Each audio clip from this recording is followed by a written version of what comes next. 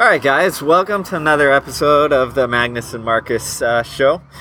This one's kind of special because me and John are sitting outside of a coffee shop in Austin. Yeah, first time ever live and together when recording this. So coming to you live from Flight Path Coffee here in Austin, Texas. They have the New Orleans iced coffee, delicious, and that's what we're hyped up on. So hopefully we'll bring you some engaging content today. Definitely good stuff. And if you're in Austin, check it out.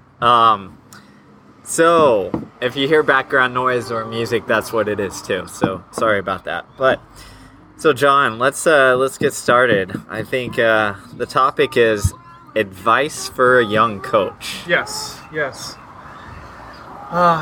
Steve and I were having a little dialogue earlier before we flipped on the microphone, and we were saying, what would we tell ourselves 10 years ago when we first got out of college and said, man, I want to really get into coaching? Because I know a lot of guys and gals out there, you have a good running career, you run at a college, and you're like, man, I just love this so much, and I want to continue in this profession and continue this in career path.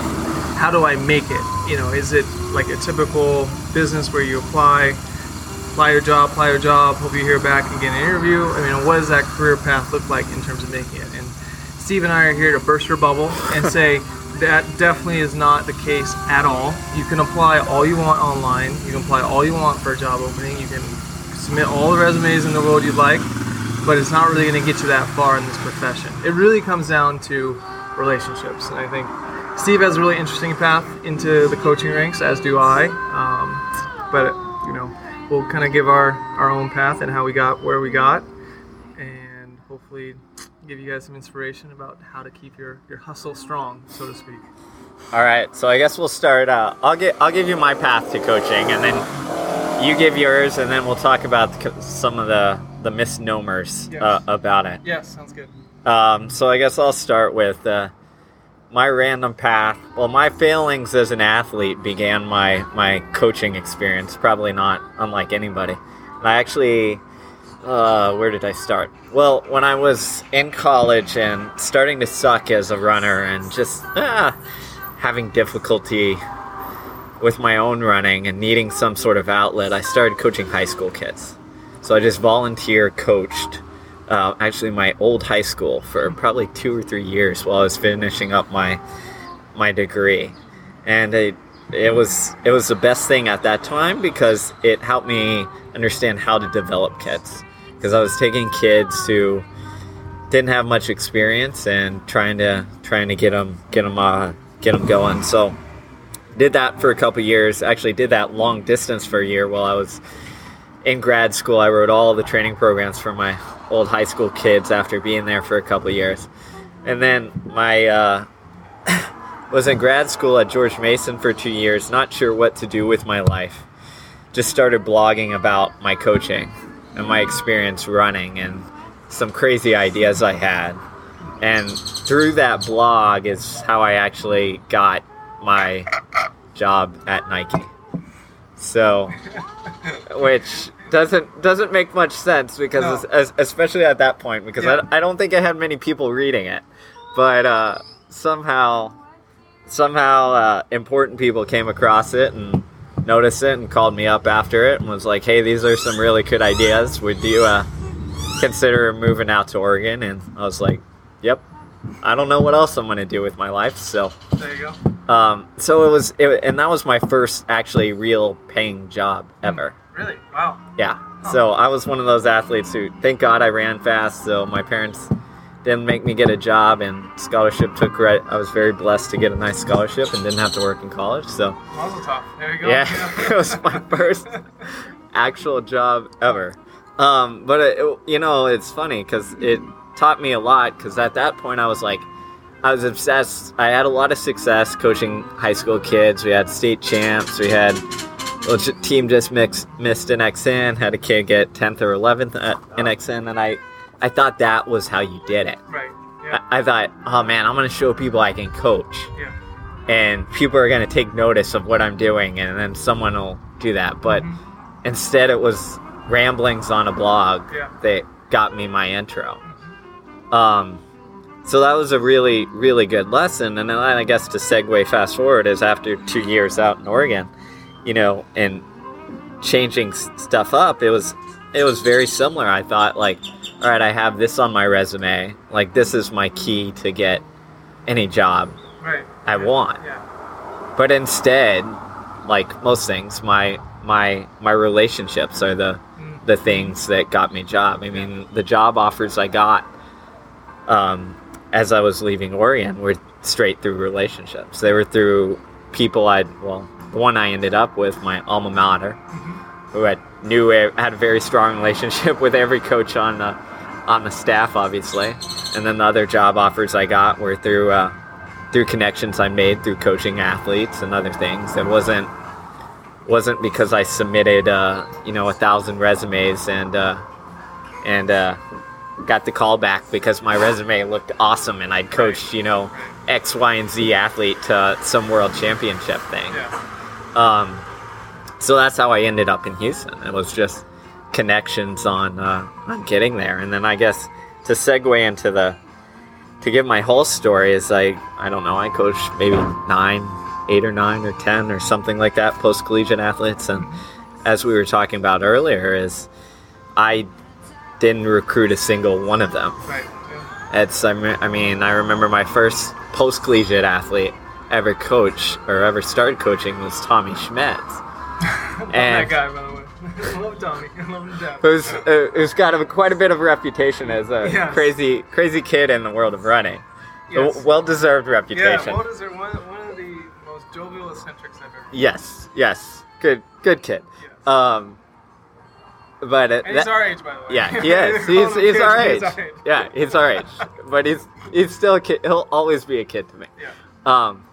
But he came up to me in Europe when I was over there with Moses Joseph and my last year in grad school, and he was like, "Hey, you're Steve." I'm like, "Yeah." He's like, "I read your blog. What do you think about coaching me sometime?" I'm like, "Okay, like this is cool." Yeah. So it was just like, and then after that, my first big name individual post-collegiate was Sarah Hall, and it was the same thing where she just gave me a call up out of the blue, and she's like, "Hey, this is Sarah Hall," and Sarah's when I was in high school, she was a year older or two, and she was the Foot Locker champ. So when you're young and getting in, you're like, "Oh, like Sarah Hall, Foot Locker champ," and in my head, I'm like, I think I reverted back to like 16-year-old me. I'm like, Sarah Hall's calling me, like this is awesome. Yeah. Feel good about myself. But it was like straight through connections. It's like, oh yeah, I talked to this person. I'm looking for, a coaching change, and this person recommended you, and and that's how it's been with every single other athlete. It's been a random email, and it's a random connection that happens. It's not me recruiting, or it's not me saying like, I just got Sarah to get 20th at World Cross Country. Now all these people are gonna, or the shoe company's gonna do this. No, it's just word of mouth. Right. Yeah, and that's, at the end of the day, I think that's sometimes a misconception with the young coaches.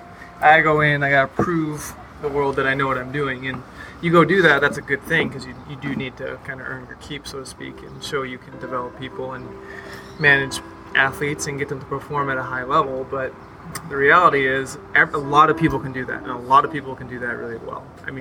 Coaching is like teaching. Think about how many teachers exist in just America alone. Elementary school, middle school, high school, university.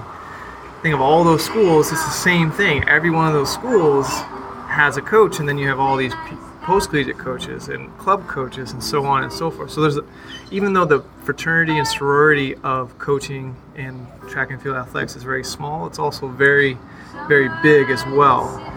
So, it's kind of interesting to hear, Steve saying, okay, well, he got to start at high school level. So did I. I got my start at the high school at my alma mater. I went back and I coached at my alma mater after I graduated college and trying to figure out what I want to do with my life. And I actually was a volunteer cross-country coach, and basically ran workouts with the guys on the team and kind of gave some input every now and again to my high school coach about, what do you think we should do this, do that? But he, I was more that kind of liaison of being a younger guy who was still training at a high level as more of a mentor type coach rather than solely writing all the workouts. And I actually began in track being the sprints, hurdles, jumps coach.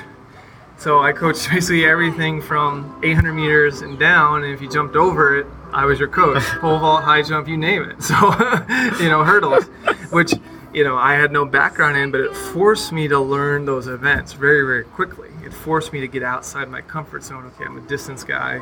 How do I understand this applications of speed, power, the applications of technique and posture, which isn't really something we talk a lot about in the endurance community. And then from there, I actually stepped away from, coaching cross country in high school and became the head women's soccer coach at my high school because I have a soccer background. So here I was, assistant track coach and head women's soccer coach, because at the time, those were opportunities that allowed me at least a somewhat viable income living a very simple life. And from that, it was essentially relationships, talking to people and coaches in the area who recruited me. I started off at like a little NAIA school just down the street from our high school. And NAIA rules, so you can coach high school and college simultaneously. And one of my early mentors, Dave Lee, he just tapped me on the shoulder because he recruited me. He said, "Hey, saw you running. You want to help out with our cross-country team of guys?" And that was my first real opportunity to just write cross-country training and periodization of training for a program, and it was invaluable because we got some guys, to do well, to PR, but it's NAIA school, really small. It was a startup program, so no one was really high level. Actually, then the next opportunity was at University of Portland as an assistant coach with Rob Connor, and that came by way of me just talking Rob into it for a year. Essentially, every time I saw RC, I'd say, "Hey, dude, when are you gonna get me out? When are you gonna let me coach? When are you gonna get me over to Portland, or University of Portland?" And it was just every meet I went to, every time I saw him, just kind of, tethering the fire a little bit, just adding a little fuel to it. And eventually that fundraiser gave me a call. He said, "All right, hey, we got a spot for you. Come on over. We're making it up just for you." It wasn't something that was posted online and I applied to to University of Portland and my resume was shining better than everyone else's. No, it was, he knew me really well. My wife had went there, so he knew her as well, and it was just one of those things. And then so on and so forth down the road to, 2 years later going to Portland State. Wife and I knew we wanted to live in Portland. I didn't want to move. That opportunity became available. And it was, again, just because I had a relationship with the head coach where we were both coaching high school way back when, simultaneously, so he and I are cut from the same cloth and in the same community and knew each other. It wasn't necessarily because I was coaching and writing these workouts or saying, "Well, I recruited these people to the University of Portland, this or that." It was just, I was competent, I knew what I was doing, but I had the relationship. And exactly the same thing with all the post-collegiates and developmental post-collegiates I work with. It was never go out and recruit them. It was, they come up to me and say, "Hey, John, do you have opportunity? Do you have space to coach this person or that person, or coach me, or coach this?" And it's like, "Yeah, I have some space and time. Let's do that." And also the post-collegiate clubs that I coach too. Now, it was never I'm going to apply to be the head coach of Team Athena or the Jacuzzi Boys. It was them coming to me and saying, "Hey, you're in the community. You're doing really well. You have all these relationships, all these people. We know you, this and that," and so on and so forth. So, you might be listening to this as a young coach and being like, "Oh my gosh, it's the game's rigged. How do I ever get, move forward?" It's actually just being super invested in your community, being passionate, treating people with dignity, and knowing your stuff, because a lot of good people, a lot of good coaches know their stuff. They know their X's and O's, but it's knowing how to work with people and be happy for other people's success. I think that's the biggest thing sometimes we get in a competitive sphere. We're just so focused on our own success, our own agenda. "Oh man, I just coached the state champion. Everyone's gonna notice that it was me who coached the state champion." No, because every other coach is worried about the kid they're trying to coach as a state champion, or they're worried about the kid they're trying to coach as the conference champion. They're not gonna necessarily notice. There's actually an article out in the New York Times recently that showed that we overestimate how much other people care about our lives, what we're doing.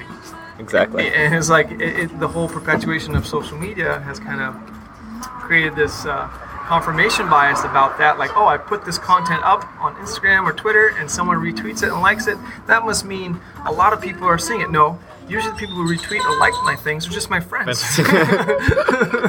It stops there. It stops right there. You know, people that I know that I hang out with in a real setting. It's funny you mentioned that, and I think that's one of the big misnomers when coaches get in there is it's almost like it's like a stepping stone. Like people think like, oh, I'm going to coach this guy, this team to state champ, or I'm going to coach this kid to the national meet, and then people are going to be like, oh, look at that kid, that guy, he's doing a great job.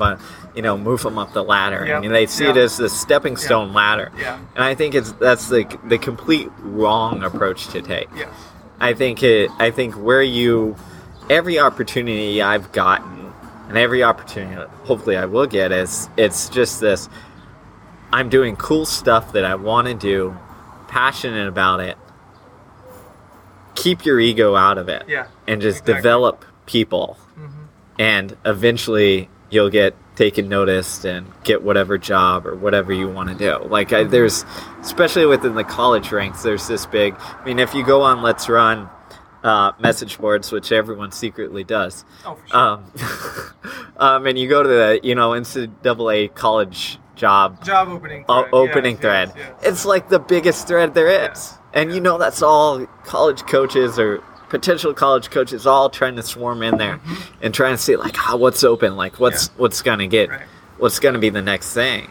And I think that's that approach to coaching or life or running isn't the right one to take. No, you get a lot in college coaching ranks. You get the journeyman coach who, all right, I'm going to move up the ladder. I'm going to go from NAI to D2 and then D1 mid-major and then hopefully get to Power 5 or something. Yeah. And you think that's the progression. If I show and I coach high-level conference champions or school record holders or national champions at those smaller levels, that will then translate to higher level respect and opportunities to open up.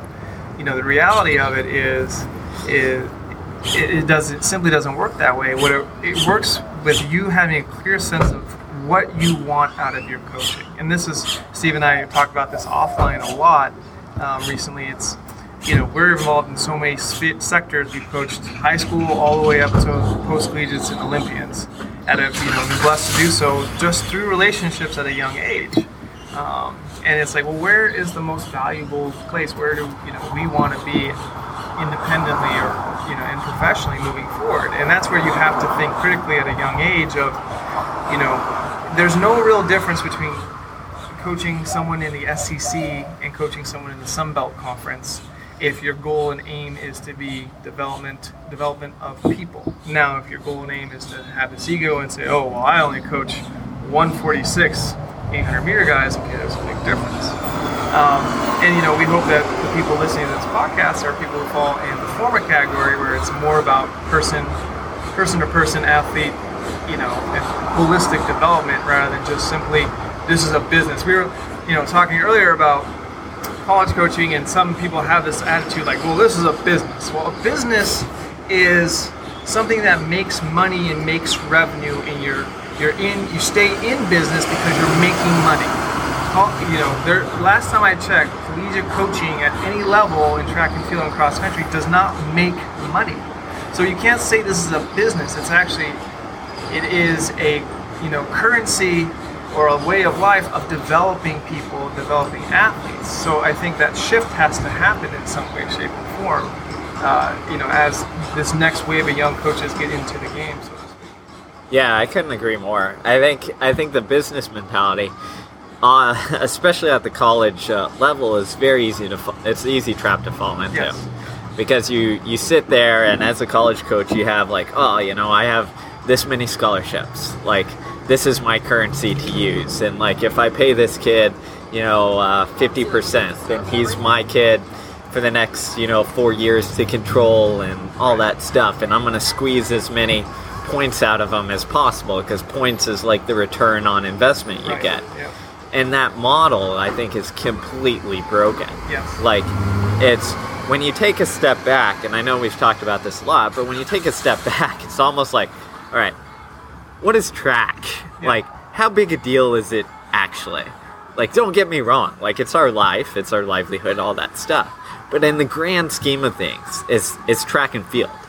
Like, we're trying to, especially at the college level, we're trying to develop kids, to run faster, but also to be better people and give them a foundation to succeed in life. And I think that's what it's about. Right. I mean, it might sound a little idealistic, but you know, in my view, it's like I always say, like, a happy athlete is always going to be a faster athlete. Right. Yeah. Like, if you could have the perfect training, absolutely perfect, but if they're not content in their life and they're not enjoying it, they're not going to run fast. And that's how I see college development is. Like, I want to develop this athlete, okay? And we're not going to have this kind of cutthroat scholarship war where it's like, you produce or else I'm gonna Produce dot. or be reduced. I mean, that's what it is. Yeah. I mean, it's the sad reality of college sports, which I think, you know, maybe since we're talking about young coaches, is sometimes they don't understand, or young athletes don't understand, and then they get into the business and they're like, they fall into that same pattern. And maybe if anything out of this podcast, maybe we dissuade somebody from falling into that same pattern. Right, and maybe we're a little too altruistic as Yeah, well. I mean, that's true. We are young and altruistic, idealistic. So I mean, again, everyone wants to live a successful life. Everyone wants to live a life, you know, where they feel confident in what they do. And the reality is, though, there's just so much, so many people out there in the competitive sector, in the competitive space, that, you know, I mean, if you go through, I don't think any college coach in the Division I ranks can name all the Division I conferences. I mean, there's a lot that you never heard of, like Ohio Mid-Valley Conference. I mean, I've never the Missouri, you know, Upper Appalachian Conference. I mean, those conferences are out there and they exist, and you have great people doing good things who are really smart at what they do, and exquisite coaches, exquisite athletes.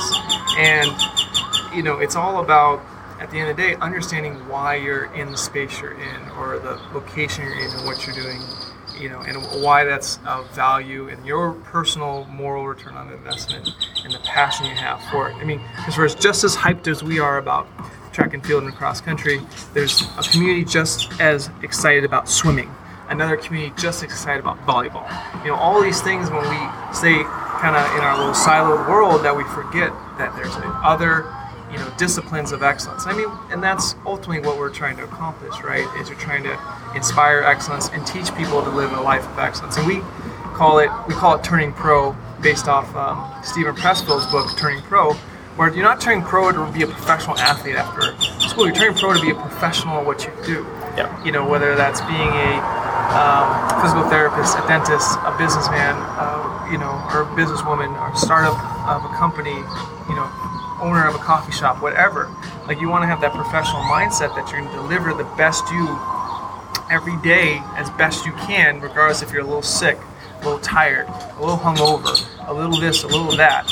And when you understand that, then that holistic standpoint allows you to achieve a lot more. I mean, most of the athletes I've worked with have been athletes that there's not a heavy degree of scholarship invested in them, so they all want to be on the team. They all want to be there. They are choosing to spend 3 to 4 hours a day and choosing to go to track meets all weekend, not because they got full rides, but because they said, this is really, really cool and really valuable to me. And when you have that type of culture and community where, you know, people are there because they want to be there instead of because they have to be there because of this neo-servitude, then, you know, you're able to create a culture that thrives. And I think ultimately, I keep telling people, it's not about recipes and X's and O's, it's about culture creation. And if you can create a culture in whatever team environment or whatever environment your coaching practice exists in, then that culture is self-perpetuating. Steve and I were talking earlier before we got online here and said, you know, we're ultimately always trying to coach to independence, so we have to be coach less micromanaging, you know, less influence, and just say, hey, we want you guys, some of my post pages, I don't even know what they do on their easy days. I say, hey, you ready to go? You ready to work out today? And they're like, yeah, I'm recovered, feel fresh. Say, okay, well, what'd you do last couple of days? Oh, I ran, 8 miles easy. Oh, yesterday I did a double with a couple strides. Okay, great. I'll see you at the track in an hour. Yep. I to segue into another topic, I mean, I think you hit the nail on the head in terms of micromanaging, right? So, one of the big things for young coaches, I think, is you have this perception that if I'm going to be a great coach, I have to be in control of A, B, C, D, E, F, G. Yeah. Right? Yeah. It's like I'm the expert in everything, Yeah. so I'm going to control exactly what they do. You have to have 800 milligrams of that's- ibuprofen. You have to take 20 grams of protein within a half hour. You have to make sure you get 96 ounces of fluids within the next 45 minutes. Yeah, exactly. It's like the medical prescription method. Yes. It's like And this. last time I checked, there was very few coaches who had a medical doctorate. Yes, Just throwing that one out there. That's very, very true. Yeah. So, and I think that's something that is very easy to fall into the trap of, because as a young coach, like you grow up and you're like, the X's and O's is what matters. Like, I'm going to nail this stuff and all these other things that matter. And this is what I'm going to do. And then I'm going to create the perfect training plan and they're going to follow it to a T. And it's not the reality. And I think what John and I are getting at is that I see coaching as a progression towards partnership. Mm-hmm. As you develop, like my job relatively becomes easier and easier. Yes. In the sense that If you've done your job well. yes, if I've done my job well, exactly. So I was giving John the example earlier is that with some of my post-collegiate athletes, it's straight partnership. Right. It's like, well, they'll say, well, I did this. I'm like, okay, good. And they'll be like, well, what do you think about doing this? I'm like, oh, that's a good idea. Like that's something we'd probably do. Let's go ahead and do that. And it's that two-way street of communication, but it's not. It's almost like progressing from the junior high dictatorship all the way to the partnership model, where it's like this give and take that goes on. It's not like parenting. I mean, when you're someone's young. They don't know the way of the world. You really, you're hovering around them 24/7 to protect them. Say, no, don't touch the stove. Stove's hot. When it's on, it will burn you. Don't do that. No, don't drink poison. Poison's not gonna help you live. It's gonna make you die. Like, Don't cross the street without looking both ways. But when the kid gets to 18, 19, 20, as a parent, that's kind of the accepted time in America where it's like, all right, now you're on your own. Go to college, go do this, figure it out, make your own mistakes. And you have to be okay with letting go. I've always, said life is the art of letting go. Yep. And so many times we can't let go of, either someone we're working with or perception of someone or these accoutrements or these material successes or whatever. And you have to realize it's like, at the end of the day, every relationship and every life is an unfinished symphony because we just don't know when and where and how that's going to end, or if it'll be picked back up a little bit later. So, I mean, again, as a young coach, a lot of what we thought was you do have, and we're not saying you don't need to know your X and O's. You need to know the X and O's. You need to know that, and that's what your early maturation should be invested in, is learning that stuff down pat. I mean, just as you would learn trigonometry, algebra, and pre-calculus, so that when you get to the place where you are in a calculus or advanced theoretical calculus, you have that fundamental knowledge. That is imperative. We're kind of taking for granted that people have this or are endowed with that. But then the next step is then just being compassionate, being kind, being a champion of other people's success, other coaches' success, other program success, and realizing the bigger picture that at the end of the day, right, if you've done your job to prepare an athlete really well, they need you a lot less. My favorite person to stand next to at a championship race or any race is Jerry Schumacher, because Jerry Schumacher will not yell any instructions at athletes. He'll stand way up in the stands and he's just evaluating kind of how they tactically execute that race. It's not like, oh no, you gotta do this, oh you gotta do that, oh no. You hear that a lot, like people yelling a little bit of instruction but lost in the fray of everyone else yelling or cheering them on. And it's like, Jerry's philosophy is, why even worry about that? Why even do that? If we've done our job, they'll know how to race and execute their race plan. All right, guys, we're going to end it there for today, and we're going to split this into a 2-part series because me and John talked for over 70 minutes or so. So hopefully you enjoyed part 1. Part 2 will come out next week or in the next couple of days after you're hearing this. So as always, any comments, questions, suggestions, or gripes, just feel free to hit me or John up on Twitter or any social media, which will be listed on my blog on scienceofrunning.com. As always, guys, hope you guys enjoyed the conversation and more to come. Good coaching, and take care.